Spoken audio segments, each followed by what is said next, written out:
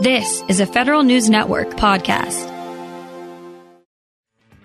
The Army, which rolled out a new and comprehensive strategy for talent management, is all about recruitment and retention for the challenges ahead. For more detail at the Association of the U.S. Army Conference, I spoke with the Assistant Army Secretary for Manpower and Readiness, Dr. Casey Wardynski. This strategy's key outcomes will be to synchronize and align. Synchronize means we're talking about many things in the strategy that pertain to our humans, our people in the Army. So it's everything from quality of life to the talent management systems we're bringing online. Those are sort of IT systems, to how we will bring people into the Army, how we'll develop them, how we'll employ them, how we plan to retain them, whether they be in the active, the Guard, the Reserve, or the Civilian Corps of the Army. And you can imagine there's a lot of disparate activities in the acquire piece. You've got Recruiting Command, Cadet Command, West Point, OCS, our efforts for our civilian workers, a variety of things that go on in the Guard.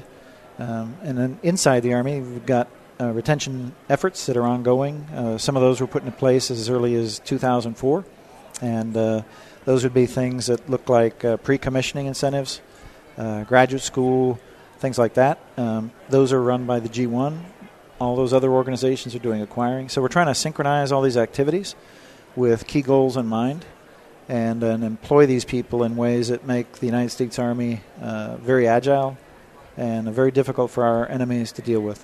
It strikes me that you need to do a better job of recruitment. I mean, the Army's missed its goals for a couple of years, so they dropped the goal in order to meet it. But it's more than just getting people to sign up. They have to have some sense of what it is they're in for before they do sign up. So it seems like you have to have an inside and an outside view of this from the point of view of those that would sign up to start an Army career. Sure. So the recruiting business is an interesting one. It's a policy choice. So in my world, I'm a policy guy. I work with the military leaders. They do the implementing. And this is a policy choice that goes back to, I think, about 1972. It was a national level policy choice to have a volunteer Army. And I think everybody's pretty well agreed that was the right choice to make. That we don't really bring in that many folks in a year. So to have any other sort of system would be unfair because so few would be chosen, in a mandatory system, a draft or something like that. So the volunteer system is a very good one for the needs of today. But running a volunteer system is kind of a cyclical business. So we'd come out of a drawdown in the years of 16, 17. So when you're doing that, of course, your recruiting force doesn't have as much to do, so you draw it down too. Mm-hmm. And then there was a change of gears, and it was, no, stop drawing down, now build up. And there's a lag in this business, of course. You have to build up your force that will go out and talk to kids about joining the Army.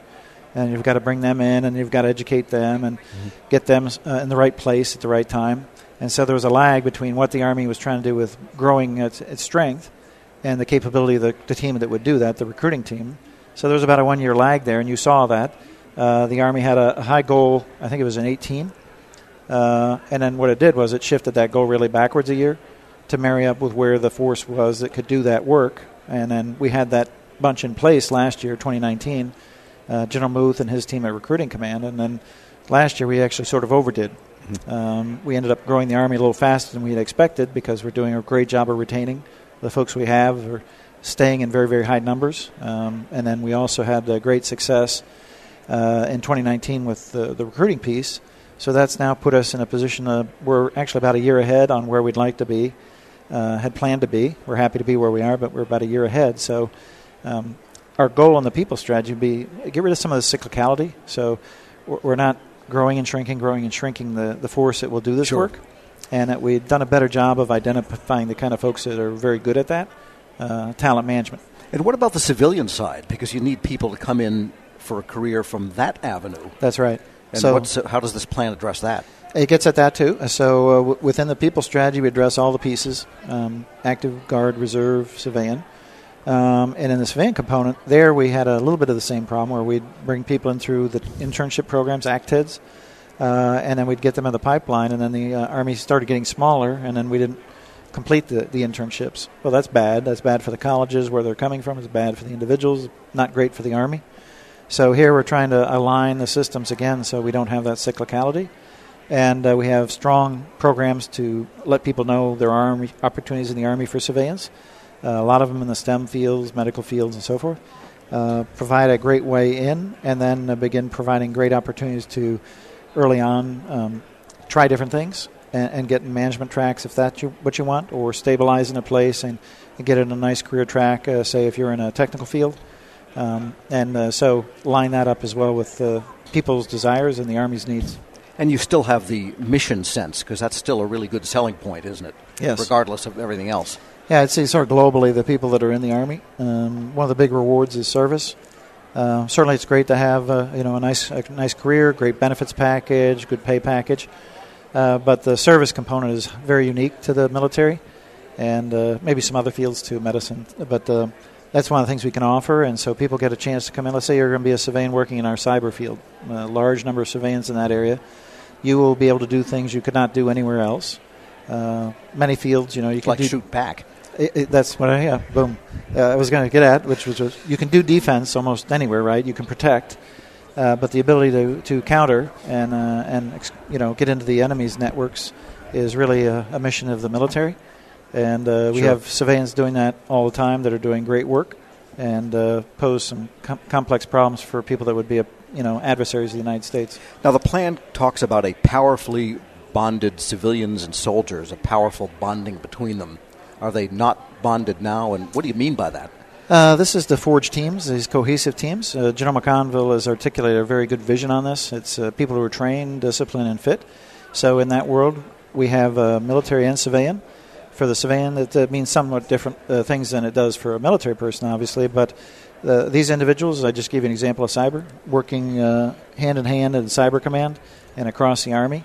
You'll find these sort of relationships, so building those cohesive teams, giving them the same sense of purpose, many of the same abilities in terms of assignment practices. That's kind of what we're after there. We're speaking with Dr. Casey Wardinsky. He is the Assistant Army Secretary for Manpower and Readiness. And your own career in the Army, you spent a lot of time. One thing I noticed, the Bureau, or the Office of Economic Manpower Analysis, and you also did work in pre-commissioning career satisfaction. You also did a program called Towards an Officer Corps, all aimed at retention, quality of life. It sounds like this is something you've thought about a lot.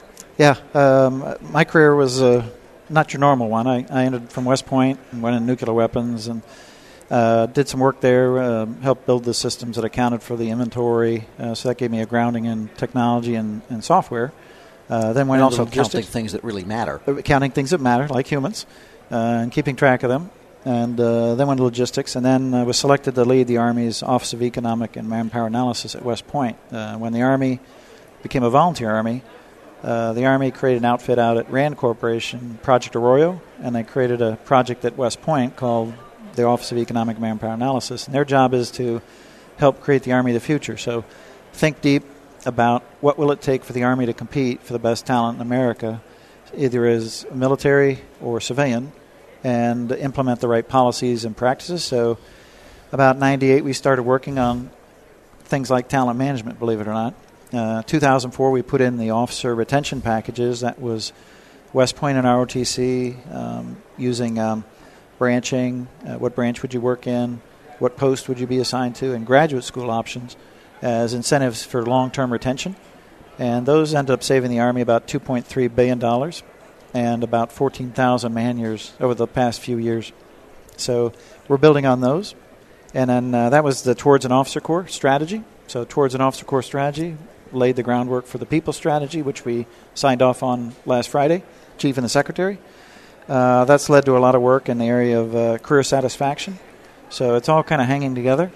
Well, my question then is, this is pretty ambitious to align all of these organizations and to align all of these goals at a time when military doctrine itself is changing or shifting. It's sort of a pendulum, but we're back to the great powers competition. Right. That must have some effect on all of this.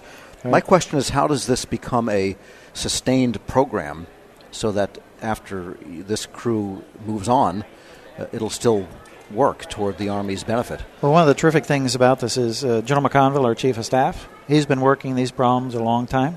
He was Army G1, and under him, he reinforced the effort of talent management. He published a strategy with my predecessors about talent management and created a talent management task force. I became vice chief, continued working away at this with Dr. Esper, who at that time was Secretary of the Army, now Secretary of Defense. Dr. Esper, when I came on board, this was my number one priority from him. Now we've got Mr. McCarthy at the helm. Mr. McCarthy's reinforced that, my number one priority. General McConville and I work very, very closely on this. So you've got now a generation or two of people committed to this who feel it's vital. We're building the next generation of leaders who understand the way forward. The strategy will tie together their work over time, and it'll allow them to also align the resources. So without a strategy, really, your resources are kind of a bit of a Shark Tank kind of thing. The best voice in the room gets the funding. Sure. And what we've got here now is the clearest voice in the room, which is the Chief of Staff and the Secretary's voice in the form of the strategy, is signaling the way ahead for many, many years, and that'll allow us to align the program objective memorandum, the POM, the 5-year plan, right, with this, to resource it. To resources the things it's calling for, so attrition reduction in the enlisted force, higher retention in the officer corps. So you've got real metrics you can measure. That's right. And can you take them to the Armed Services Committees? Do you have buy-in back there too? Oh, yeah. I mean, they've been doing terrific work authorizing many ways for us to explore new options, so brevet promotions, the ability to stop out of a promotion if you want to go to grad school and freeze your year group so you can compete with other year groups when you come out. They've been working very hard on this and sort of spurring us on to action. So I think I had breakfast with a few of them this morning, and they were very interested in what we're up to. Dr. Casey Wardinsky is the Assistant Army Secretary for Manpower and Readiness. We spoke at the Association of the U.S. Army Convention. Find this interview at federalnewsnetwork.com/Federal Drive. Subscribe to the Federal Drive at Apple Podcasts or Podcast One. Cough and cold season is here. Introducing Ricola Max Throat Care, Ricola's most powerful drop yet. It's the best of Swiss nature wrapped around a powerful liquid menthol center for maximum relief from your worst cough and sore throat. Maximum nature for maximum relief. Try the new Ricola Max now, available in the cold and cough aisle. Ricola. It's in our nature. Grab a 30-day free trial of Live by Live Plus, and you'll get unlimited skips, commercial-free music, and all of the podcasts and live streaming events you can handle. Visit livexlive.com/podcast1 to learn more and start your free trial.